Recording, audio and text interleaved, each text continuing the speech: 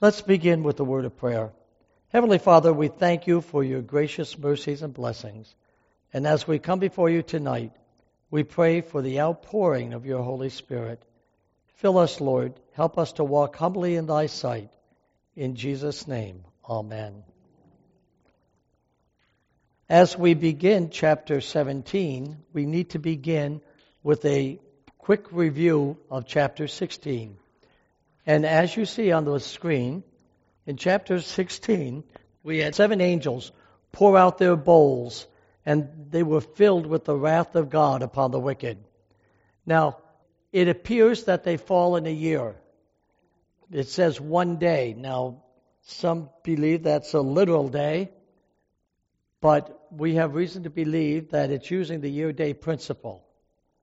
It doesn't mean that we're talking about the prophetic time as referred to as leading up to the cleansing of the sanctuary. But the principle is still there. How do we know that? Because a lot of these things, if they were all to fall at one time, they'd all be dead. It'd wipe out the whole world. But some of these people experience a number of these things. So there's still debate as to how long, but it could be anywhere from a day to a year. We have reason to believe it's a year's time. First, the foul sores fall upon the beast, it mentions. Those who have the mark of the beast. Second, we find that the sea turns to blood of a dead man, and the creatures die. Now remember we said the blood of a dead man coagulates, and it's kind of a purplish black, if you want to call it that. And the third plague, when it's poured out, it was poured out on the rivers, and the springs turned to blood. Now, apparently this is red. I'm just assuming. I'm assuming it's running water, so it would be red running blood, whereas the other is coagulated more. Look at the fourth. We find that men have been worshiping the sun and seeking to observe the sun's day over the Lord's day. And notice that the sun scorches men. And in turn, instead of praising God, they blaspheme him. Then the fifth plague. The throne of the beast is in darkness, and the people claw, it says, or chew their tongue with pain because they have not repented. Much of this, I'm sure, will be guilty conscience, realizing that they have rejected and wasted the forgiveness of God. Then the sixth. The Euphrates dried up for the kings of the east. Now remember that when King Cyrus conquered Babylon, first thing he did was divert the water of the Euphrates. And then he was able to take it. And he was a prototype, you might say, or a type of Christ. When Christ comes back again, he's coming from the east to conquer and defeat Babylon. And notice it mentioned about 3 frogs that preach to lead men into a worldwide Armageddon, a worldwide battle. And these 3 frogs we talked about before. A frog, hibernates. It hibernates, and it's there, then it's dormant for a while, then all of a sudden it's there again, croaking away. And it talked about the 3 main forces that would try to prepare people for the battle of the Lord. Apostate Protestantism, Catholicism, and Spiritism or spiritualism. And these 3 forces working together are deceiving people into thinking that they can have a man-made religion. They can get along without God. Look at the 7th plague. Notice that Jesus says here, it is done. Remember on the cross, he said, it is finished. When he finished the phase of his work as the Lamb of God and could die no more, it was finished. That part of his responsibility was done. Then he became our high priest in the heavenly court. Now his priestly work is done. And he's coming as King of Kings and Lord of Lords. The earth is in a very violent nature at this time. We find that Babylon is punished for its sins. But the righteous are protected. Even with the violence that's going on, the righteous are protected. Christ comes, and the panicked wicked, they die in the process of fleeing to get away from his presence. And so that was a lot that was covered in that 16th chapter. As we move into chapter 17, the first few verses are introductory in a sense. And we find that with dramatic instinct, the prophet paints his world pictures. We see a woman who sits upon a scarlet beast. On her forehead was the name with a sacred meaning, according to the New English Bible. She's decked in royal purple and shameless scarlet. Her title, Mystery, Babylon the Great, the mother of harlots, and the abomination of the earth. As we look at this, the first 6 verses will describe the appearance of this woman. Verse 1 says, "And there came one of the 7 angels who had the 7 vials." These were the ones that were carrying the plagues, right? "And they talked with me, saying unto me, Come hither." In plain words, come on up here. I want to show you something. "And I will show unto thee the judgment of the great whore that sitteth upon many waters. I will show you this scarlet woman. And you come and look. She sits on many waters, waters representing many people, right? And she will rule over them." And look at verse 2. "With whom the kings of the earth have committed fornication, and the inhabitants of the earth have been made drunk with the wine of her fornication." Now notice this word wine. The word wine is very important. This isn't grape juice. This isn't Welch's we're talking about here. This is the reason why we need to understand that fermentation is a sign of decay, right? It's something that's breaking down and decaying, corrupting. And so is leaven, a symbol of decay. Now, leaven does have positive implications in the Bible, too. But in the case of the communion bread or the Passover bread, leaven represented sin. And so we find that using leavened bread and leavened wine in a communion service is actually to corrupt it, you see. And we need to be careful of that because there are some people who believe in using those kinds of things. But notice here, the wine she has is the wine that leads to a person being intoxicated. It clouds their thinking. Thus it becomes part of confusion or Babylon. Now, what about this woman? The language is impressive, and yet we must ask, who is the woman? She's called Mystery, Babylon the Great. Now notice, it doesn't say Mystery Babylon the Great. It says Mystery, Babylon the Great. This Babylon is full of mysteries. They claim to believe in secret powers to do things. I mean, let's face it.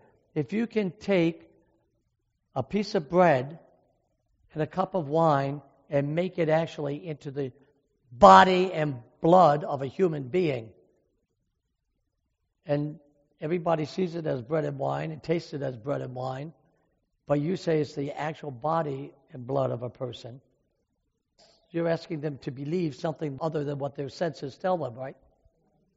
You're asking them to mystically believe something. And we find that there are many of these mysteries that are in this Babylonian religion. And notice, there can be no doubt as to her identity. As we've already noticed, the woman in prophecy represents a church.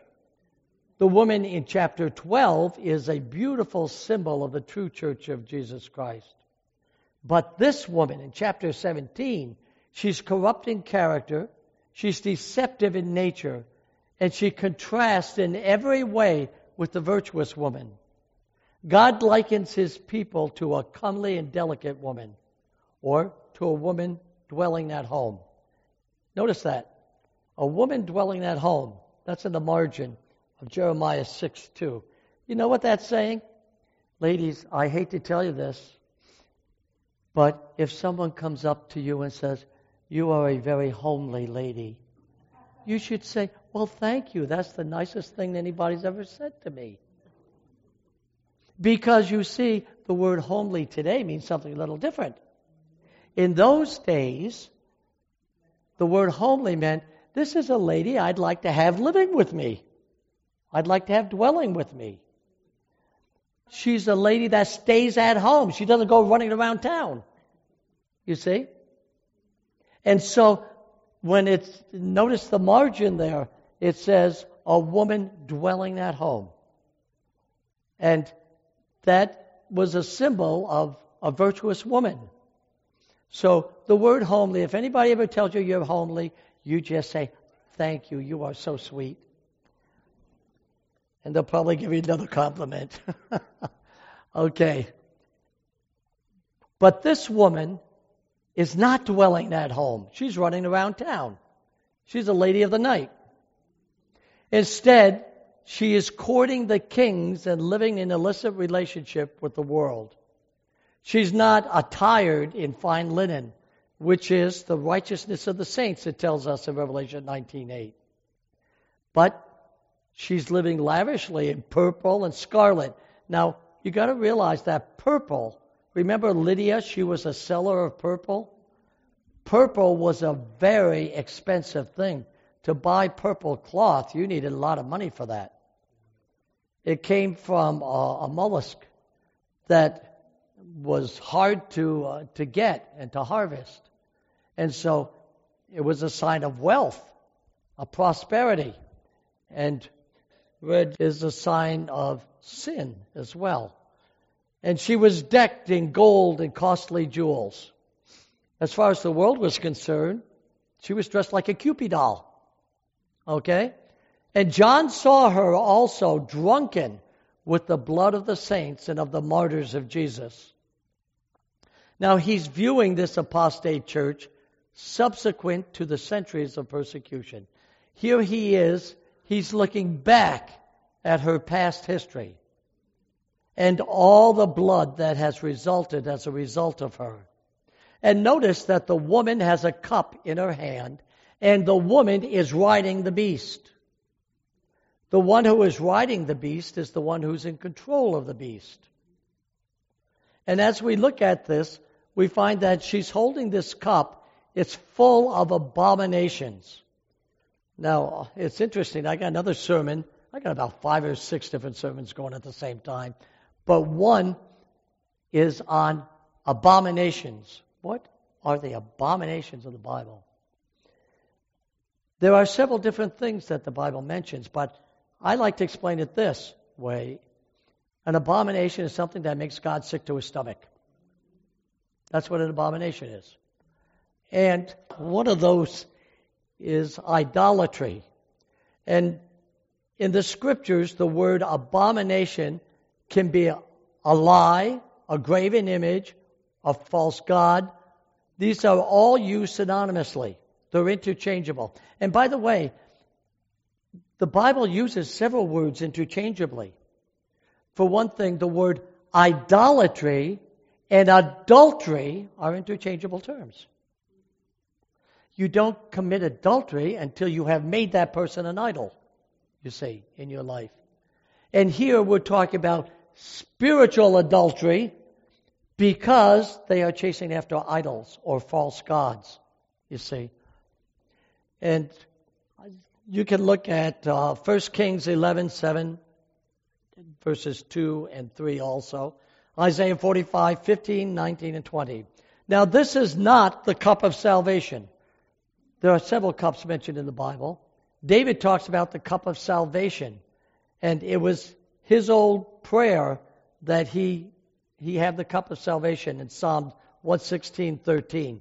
But this cup is full of false gods and lying abominations, such as the counterfeit doctrines of the false priesthood, which claims power to forgive sins and to decide cases. I have this book at home, St. Alphonsus de Ligore's book, The Dignity and Duties of the Priest. He wrote this, I can't remember the date, but I think it was the 1600s. But notice this is the 1927 edition that this is from. Very interesting reading. It's still in print today. And notice what he says on page 27. The priest has the power of the keys, or the power of delivering sinners from hell, of making them worthy of paradise, and of changing them from slaves of Satan into children of God. And God himself is obligated to abide by the judgment of his priests, and either not to pardon or to pardon. God has to obey what the priest says. Well, you know, if that is true, wouldn't it be Christian love if the priests would just free everybody from hell and free everybody from purgatory and save God the trouble, instead of having to pay them indulgences to get out? And notice, this is blasphemy. He's saying that God is obligated to obey the decision of a man. That used to be called blasphemy. I don't know what we would call it today, because the world is not speaking against that. De Ligore also goes on and says, when St. Michael comes to a dying Christian who invokes his aid, the holy archangel can chase away the devils, but he cannot free his client from the chains till a priest comes and absolves him. Who is Michael? Isn't that Jesus? He's saying even if Jesus, Michael, the archangel, the word archangel means the head over the angels. Michael means the one like God. There's only one like God who is the head over all the angels. If he comes, everything has to stand still. If a person is dying, they have to, I'm sorry, you'll have to wait because the priest is going to be here in half an hour. You see, there are things here that present a problem. Another thing that creates problems, and the woman had a golden cup in her hand. One of the most vital doctrines in this apostate church is the daily sacrifice of the Mass. Now, you need to understand that a Mass is not like a church service. You see, a church service is different. A Mass is a sacrifice. It's built around the communion service. In most Protestant churches, we have a communion service. But this is different because there is grace to be dispensed attached to that Mass. And so it is called the sacrifice of the Mass. The wafer, the little round wafer, is the golden monstrance they claim is the living Christ. This is the body of Christ. As a matter of fact, for a long time, they only give you the bread and not the wine because they're afraid you'd spill the wine. Other times, wine has been given with it. But notice that sacred is the doctrine of transubstantiation to the devout Roman Catholic. It surely is idolatry to say that this piece of bread is actually the creator of heaven and earth. Now, you've got a problem because that bread and that wine does not actually become the body and blood of Christ until the priest says, hoc est corpus meum, right? And when he says that, that magically turns into the body and blood of Christ. You know what this is saying? This is saying that the creature has the ability to create the Creator. You see.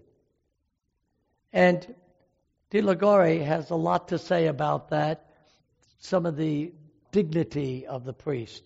As a matter of fact, you may not be aware of it, but in Catholic literature, the priest can do some things that Mary can't.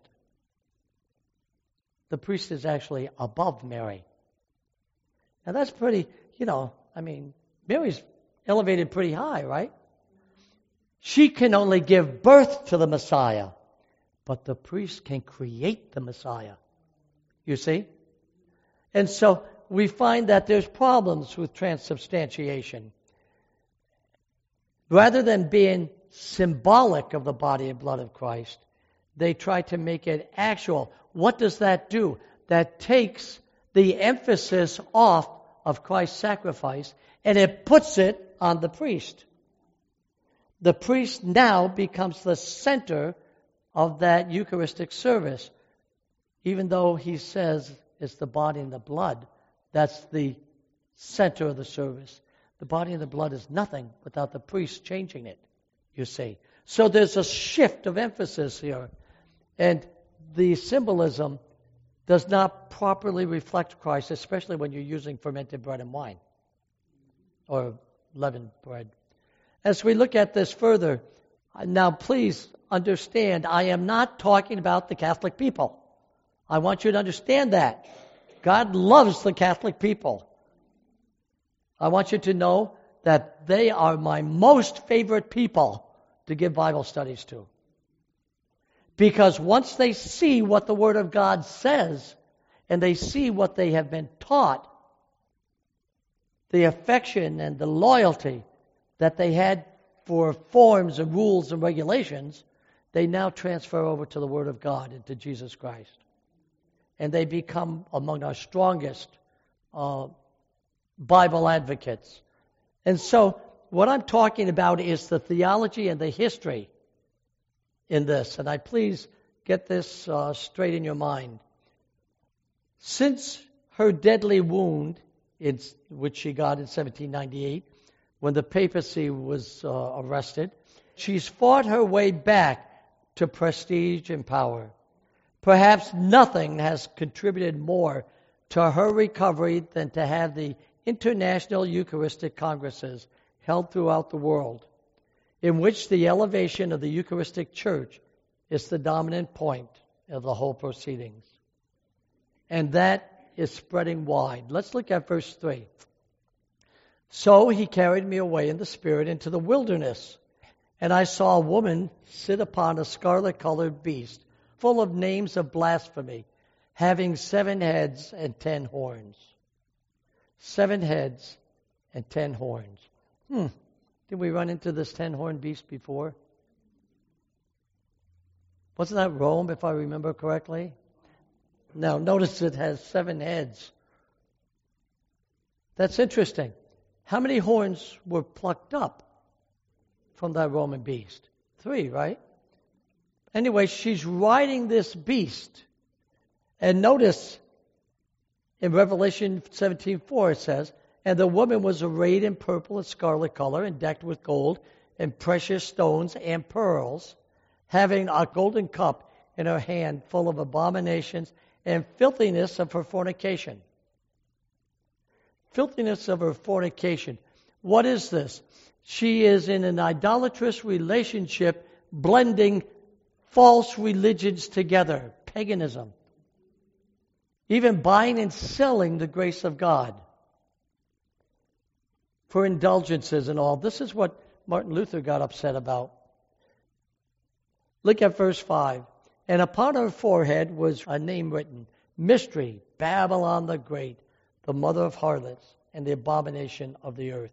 Now, the very fact that this refers back to the mystery religions and refers back to Babylon shows that this is very ancient. We're not talking about just the New Testament church. We're talking way back that the roots of this Babylonian religion, the roots of the mysteries, have had very ancient roots. As a matter of fact, they will go down to just after the flood, you see. I'll touch on that in a moment. She had a name written, and I mentioned Mystery Babylon the Great.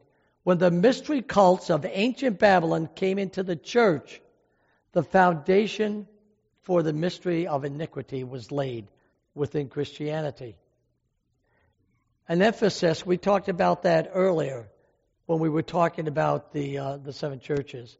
The mysteries took the form of religion only a short time after the flood and were a definite attempt to destroy the knowledge of the true God from the minds of men.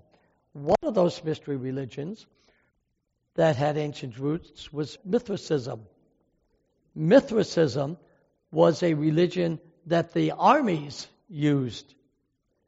The Romans, it was sun worship, it was a counterfeit gospel, and it was observed by the men in the military.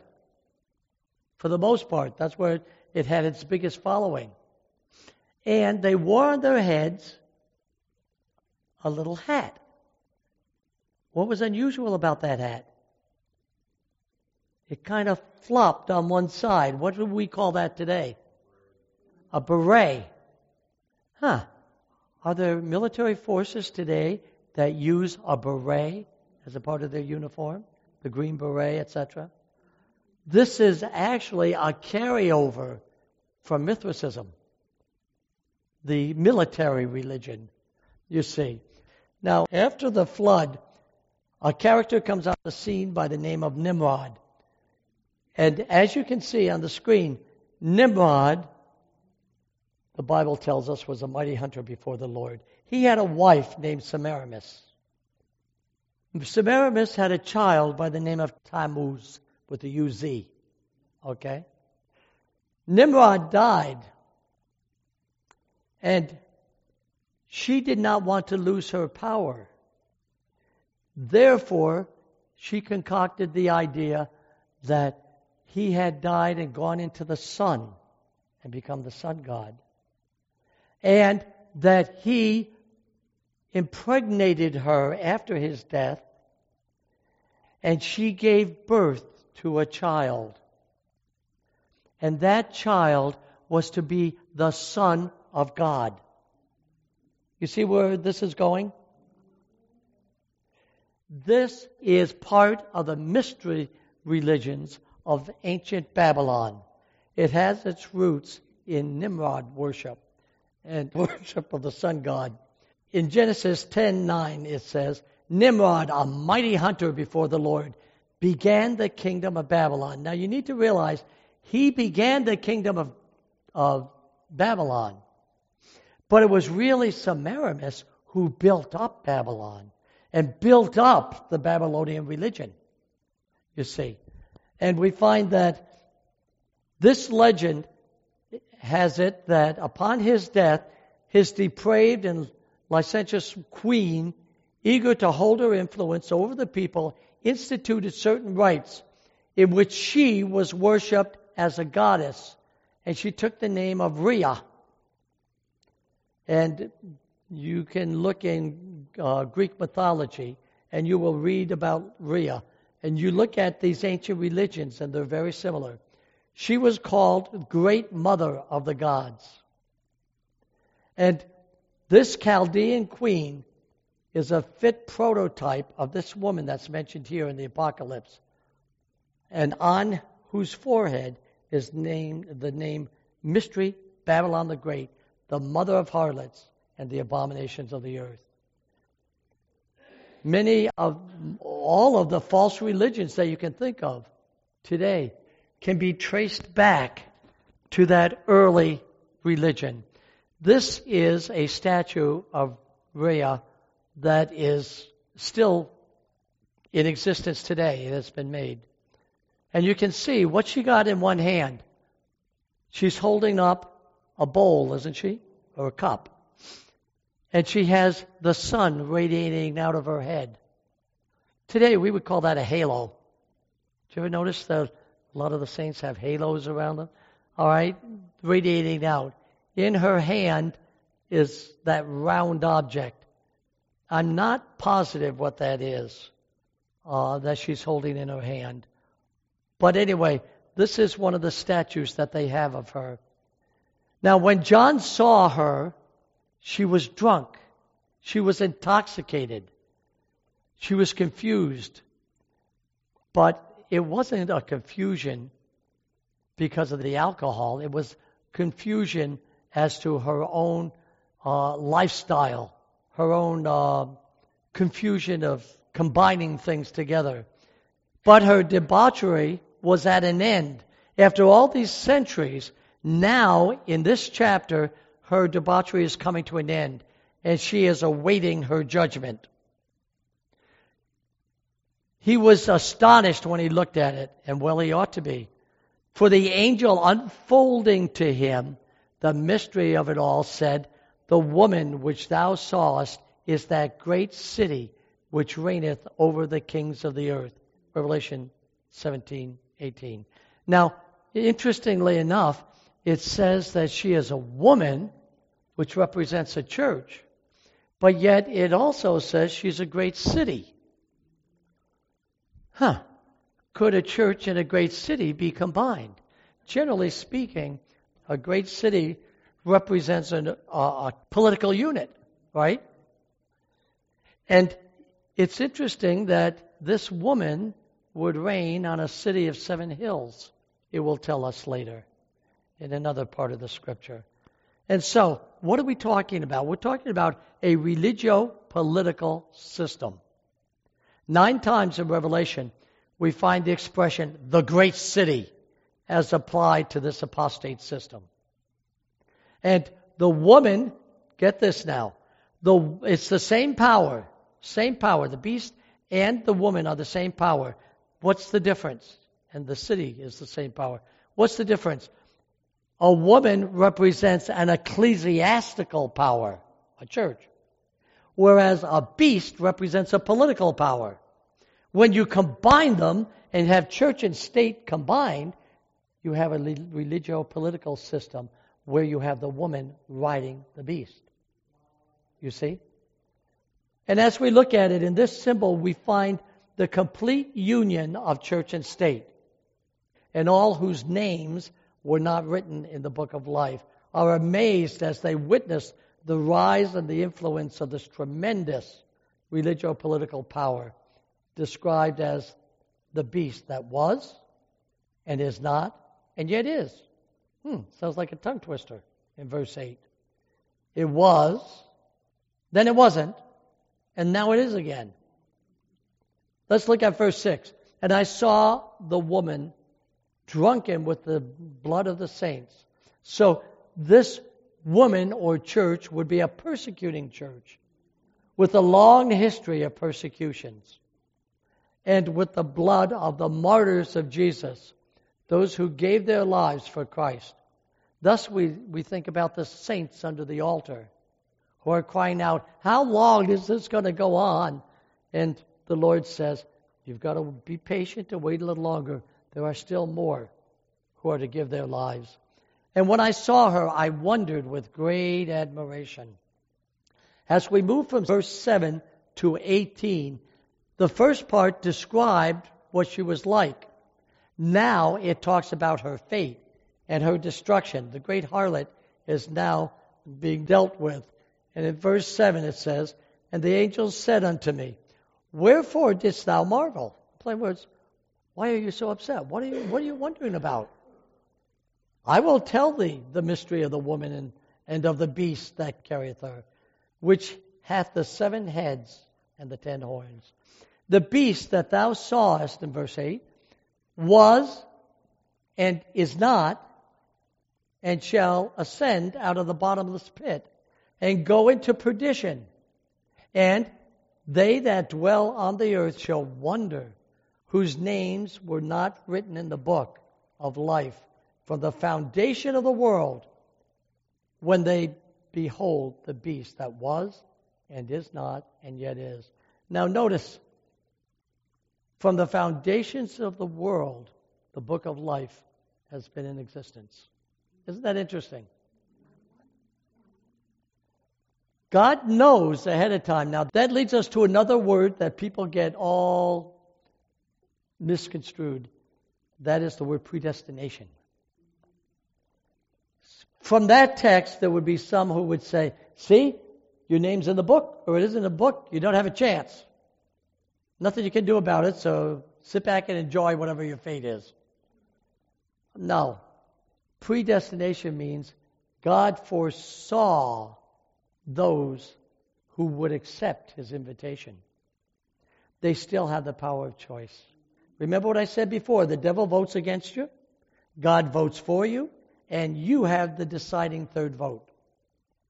Whether or not you will be among those who are in the book or out of the book of life. And from Revelation, we find that you can get your name taken out of the book of life if you want it. All you have to do is mess around with the book of Revelation. It tells us at the end chapter. Here is the mind which hath wisdom. The 7 heads are 7 mountains. The city of 7 hills, remember? The 7 heads are 7 mountains on which the woman sitteth. Now, a mountain can represent a government. We talk about the mountain of God, Mount Zion. That is the seat of God's government, right? So apparently, these 7 heads represent 7 not only hills of Rome, but we find also that there are 7 different kingdoms that have been used by the dragon power to try to do in God's people. Notice verse 10. There are 7 kings. 5 are fallen. 5 of those who are doing the will of Satan. Those 5 kingdoms or kings have fallen. One is now, and the other is yet to come. And when he cometh, he must continue a short time. Now notice that last king does not last for centuries. He only reigns for a short period of time, but it will be an intense period of time. Look at verse 11. And the beast that was and is not, even he is the 8th, and is of the 7th, of the 7 that goeth into perdition. So it talks about an 8th king who grows out of these 7. In verse 12, and the 10 horns which thou sawest are 10 kings, which have received no kingdom as yet, but receiveth power as kings 1 hour with the beast. They're going to have it for 1 hour. Now, isn't it interesting, because the plagues fell for 1 day. Could this be 1 prophetic hour? If this is 1 prophetic hour, a prophetic hour is equivalent to, anybody know? Remember we talked about silence in heaven for space of half an hour? How long did we say half an hour was?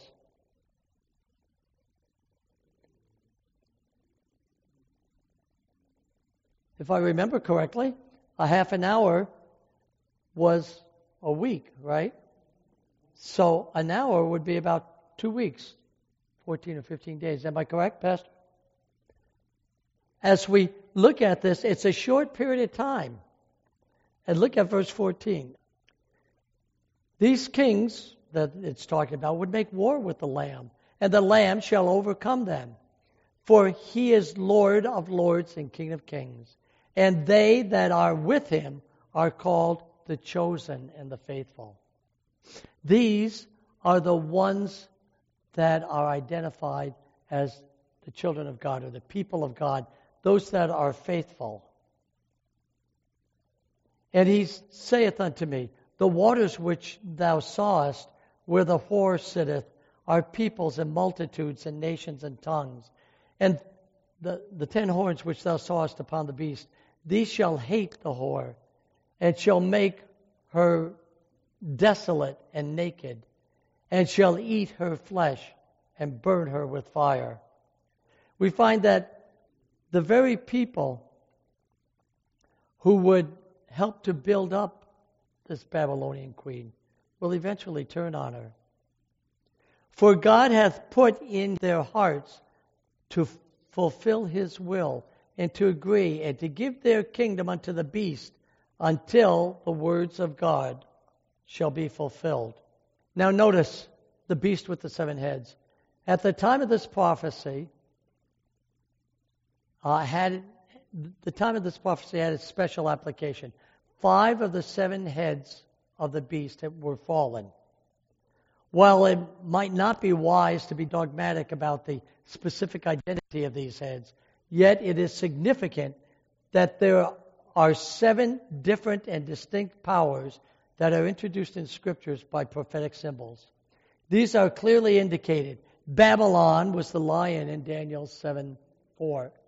Persia was the bear in verse 5. Grecia was the leopard in verse 6. Pagan Rome, with its 10 horns, was the beast that was in verse 7. Papal or ecclesiastical Rome, the 7-horned beast of Revelation 13. And also we find other horns. The horn that spoke great words, the little horn, with blasphemies is mentioned in 7:8 and Revelation 13:2 and 5. We also find the Bible talking about another beast, a lamb-like beast that had 2 horns, right? We talked about that when we talked about the U.S. in prophecy. What did it symbolize? It symbolized republicanism and democracy, the separation of church and state, a land without a king and a land without a pope. Separation of church and state. And we find also the last great confederacy of evil. This is the scarlet beast that's mentioned in 17:3. So different horns represented different kingdoms or powers. It also mentioned the great red dragon. Now the great red dragon in Revelation 12 cannot be the symbol of any one power. For while it represents pagan Rome's attack on the infant Jesus when he was born through Herod, we find that later verses in that chapter show its warfare against God's last day people. So the dragon is not a single power. It's actually Satan working through various powers. In reality, it covers the whole period occupied by all of these beast powers. For behind every political attack upon the people of God is the dragon or the prince of evil. Now I'm going to make a statement here, and you feel perfectly free to challenge me on it after the meeting, okay? But every major movement, not only in the past, but even in the present, every major movement in the world has behind it a theology. Think of it. What is the theology behind atheism? God does not exist. What is the theology behind Christianity? God does exist. What is the theology behind evolution? God did not create the world, as the Bible says. Theism and creationism says he did. You look at socialism, it has a theology behind it. Nazism has a theology behind it. Communism has a theology behind it. And what is a theology? It boils back to religion. It's a battle between the forces of good and the forces of evil. It's just being manifested in different ways through society. And you will find that every major movement, if you look back behind the scenes far enough, you will find that there's a political implication up front, but behind it, there will be a theological movement. And I see that going on in the world today. Our American foreign policy is governed by a theology. So is that of the other nations about us. And who is helping to facilitate Cuba and the United States getting together. It's a theologian, isn't it? And as we look at these things, we can see that behind the scenes, there are spiritual forces at work. Even ancient Egypt was spoken of as a dragon. But the apocalyptic prophecies of Daniel and Revelation, which unfold the reign of the Gentile powers, begin with the overthrow of the throne of Judah, overthrowing God and His people so that Satan and his policies can come in. You will see this struggle in the French Revolution. You will see atheism struggling against apostate religion. We talked about that. Atheism gained the upper hand. And then all of a sudden, the apostate religion threw it over, and the world has wandered after the beast. Even within our own nation, the movement toward liberalism, the King of the South has been overthrown. Now it's time for the King of the North to come in with conservatism and bringing people back to religion of human manufacturing. You see, this goes back and forth, the struggle between the left and the right. And we see this. It doesn't matter what your political affiliations are, or even your religious affiliations. We see this happening because there is the great controversy that's going on over the minds of men. And it comes from ancient times until the battle is finally completed when Christ comes. He brings an end to it. And so we look at this and we find that Judah, the city of God, should have been the light of the world. But it falls. And what comes in? Babylonian Nebuchadnezzar and the religious beliefs of the Babylonians and the rule of the Gentiles over the people of God, you see. This occurred under the reign of Nebuchadnezzar, king of Babylon, thus clearing the way for Gentile rule in the world. Jesus spoke of this as the time of the Gentiles in Luke 21:24. Now the Gentile times are terminating now.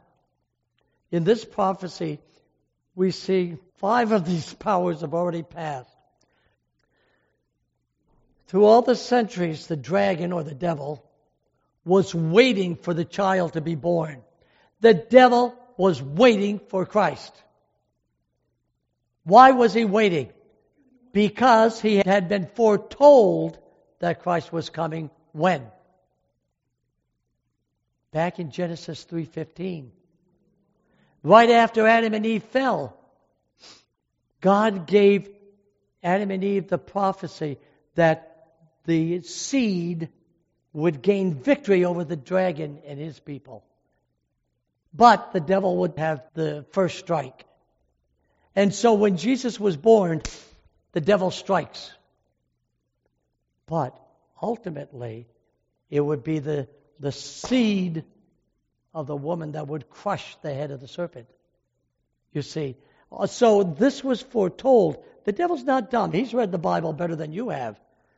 And he was looking forward to the coming of Christ. The worst thing he could have done, he did. And that was to kill Jesus. Because once Jesus was dead, he had a bigger problem. Because all those people that were in the grave, he claimed as his. But he says, if he gets out of that grave, I'm in big trouble. Because not only will he come out, but he's going to take all my captives out on me. And he took some of them with him, didn't he, when he went up to heaven? And so we find that the devil knew these things and was trying to head them off at the pass. You wonder why the Bible is written in cryptic language? Because the devil's looking over the shoulder of the prophets as they're writing to see what he can do to circumvent them. And so it says here, he was therefore in existence before the Christian era. The devil was around long before the Christian era. And so was this dragon power that he represents. But he will make his most severe attack upon the remnant or the last day church. This dragon power is a symbol of more than pagan Rome. As we have already emphasized in chapter 6, John was brought forward in vision and was witnessing the events of the judgment. At this time, that great scene opened in heaven, 1844. John now brings us up to the time of 1844, when the sanctuary moves into the great Yom Kippur, the Day of Atonement, moving toward the judgment. The papacy was at a low ebb at this time. Why? Because in 1798 it received a fatal wound, right? Only a few years earlier, she had received her deadly wound. And at the time this prophecy of Revelation 17 has its special application, 5 of those great powers had already fallen. Babylon is gone, Persia is gone, Greece is gone, pagan Rome has fallen, and now papal Rome falls in 1798. The deadly wound having been inflicted upon the papacy in that year. So what does that mean? It means the one that is. What is that talking about? Now the prophet watched. It says that one is, that is, it was existent after 1798. Now notice in 1798 the papacy did not die. The papacy received a wound. And it went into hospice temporarily. Not too many people come out of hospice, but it managed to. Matter of fact, I am right now reading a book, fascinating book. It's called God's Bankers. And it's written by a Catholic who, his mother is Catholic, his father was Jewish. And he talks about the interaction between the papacy, not only the papacy and the Jews, but also the papacy financially from different powers and how it was maneuvering to get back its papal states that it lost and so forth. And he brings us up to 1929 and he starts telling some of the intricacies behind what was going on in Rome to restore the power of the papacy. And Eugenio Pacelli, who became Pope Pius XII, the Pope under whom I was born, and why he would not do anything to help the Jews who were suffering. It's very interesting. I haven't finished the book, so you'll have to wait till I get to the end. But nonetheless, we find that during this one power, this one head, it said that it would suffer, but it would not go out of existence. The Revolutionary War in America overthrew the divine right of kings, but it also overthrew the divine right of the majorities. The divine right of the majorities. In plain words, the church, let's take the French Revolution. The church had sided in with the monarchy.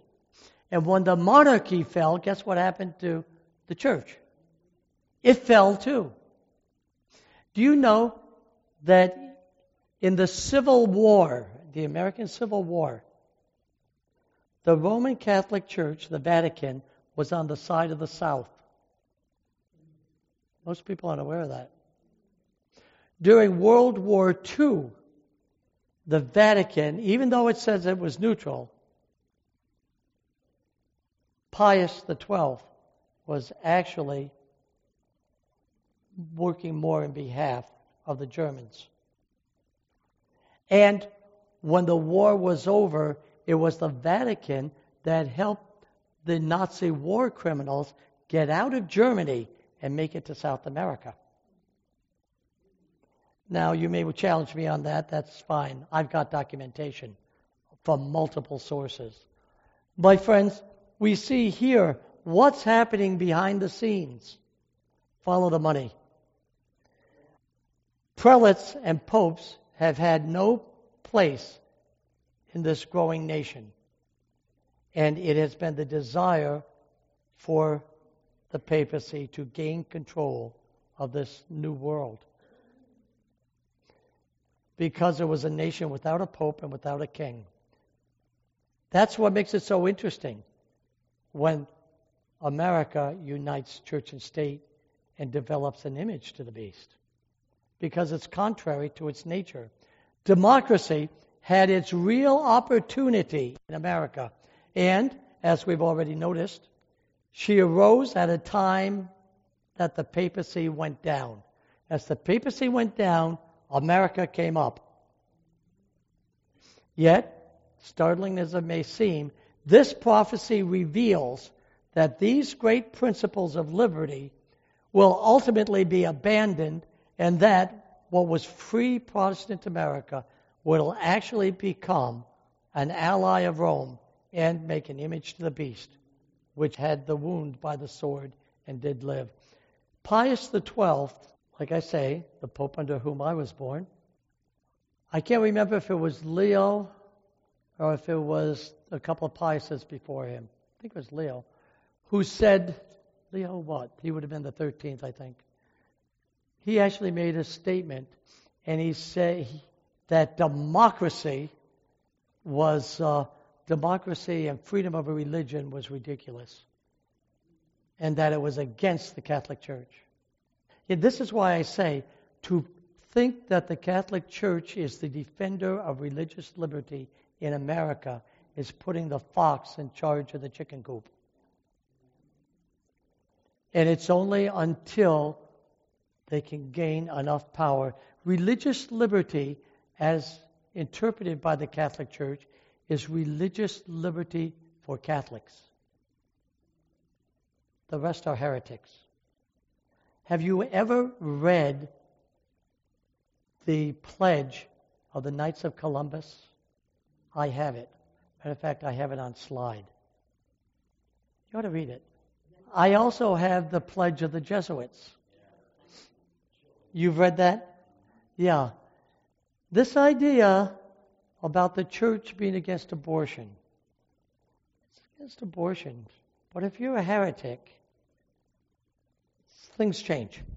Anyway, we need to realize that we are talking about demonic forces that are behind the scenes, that are playing around with powers. But I got good news for you. Our God is more powerful than the devil. And God can whip that right around. I can tell you some interesting things that have happened recently where that as evidence of that. Protestant America, that's what makes it so strange that it would build an image to the beast. Do you realize that democracy is the only form of government that can vote itself into slavery? Think about it. Slaves can't vote themselves out of slavery, can they? But a free people can vote themselves into slavery. And that's also true of religious slavery. We would be blind if we failed to see that this very thing is taking place before our eyes, even today. The issues, and of course, this note I have on here is from Roy Allen Anderson, and he wrote this many years ago when the issue of appointing an ambassador to the Vatican and the Vatican sending one to the U.S. The issue over the appointment of an ambassador to the Vatican is only one of many evidences of the reviving power of Rome. James H. Ryan, a Roman Catholic bishop of Omaha, defending Myron Taylor's appointment in 1940, wrote the following significant statement. Now, with the election of Pius XII now behind us, this is after he was elected, and the memory of the almost universal approbation it receives still fresh in the public mind, the place of the papacy in world affairs seems to stand out in bolder relief than at almost any other epoch in its long existence.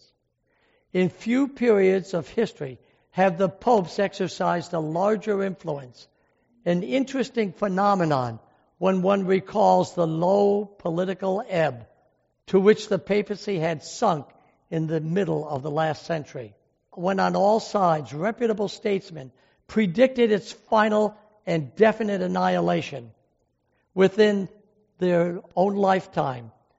But from Leo, that would be Leo the Eighth, wouldn't it? From Leo the Eighth to Pius the 12th, much water has flowed under the bridge of international politics. From the time of the falling of the papacy in 1798 until Pope Pius the 12th, the papacy went from almost disappearing to a world power once again. What happened? Something must have taken place. Kingdoms that were kingdoms in the days of Pius the Ninth are no more. And empires that seemed eternal then have collapsed. If history is any guide to the immediate future, state absolutism will not be more successful in its efforts to humble Rome than was the dominant political ideology of the 19th century. What he is saying is they tried to pull Rome down, but they didn't succeed. And the modern political powers isn't going to pull it down either. And you know what? They're right. It isn't. The modern nations of the world are not going to pull Rome down. But God is. You see. And he will not last for centuries. True, much water has flowed under the bridge of international politics. And the foundation is being laid for the papacy's sudden rise to complete worldwide dominance. But the angel declared, when he cometh, he must continue a short space. When he recovers from his deadly wound, it will only be for a short time, according to Revelation 17:10. Never again will this power dominate the centuries as she did before. Her power will be great, but for a very short time. Verse 18. And the woman which thou sawest, that great city which reigneth over the kings of the earth, that woman, that church that reigned over the kings of the earth, is today gaining in power, gaining in influence, seeking to bring together people onto a world religion of her control. But you know, folks, we read not only chapter 17, but read chapter 18 and get the rest of the story. You see, chapter 17 and chapter 18 go together. And last week I told you I would try to cover 17 and 18 together. And then when I realized how long I went on chapter 16 last week, I said I can't put them through that again. Okay? And not only that, but there's just so much stuff in this. I can't even touch all that's in 17. So when we pick up next week with chapter 18, we'll get into a little bit more of how the Lord turns all of this around. All I know, my friends, is our God lives. We are not to be afraid for the future. We are to face it with faith. And I want to tell you, it's a wonderful time to be alive. The prophets looked forward to the day that you're living in, and they would have rejoiced to be able to be here to see it. Because not only does the evil forces go forth to gain ground, but God's people go forward and take the gospel to the world and help to reap out the righteous before the devil gets them. Isn't that good news? Praise God. Real quick summary. Verses 1 through 6, they describe the great harlot of chapter 17. Verses 7 through 18, it speaks there about the destruction of the great harlot. And then apostate religion will abound, but will fall at the second coming of Jesus.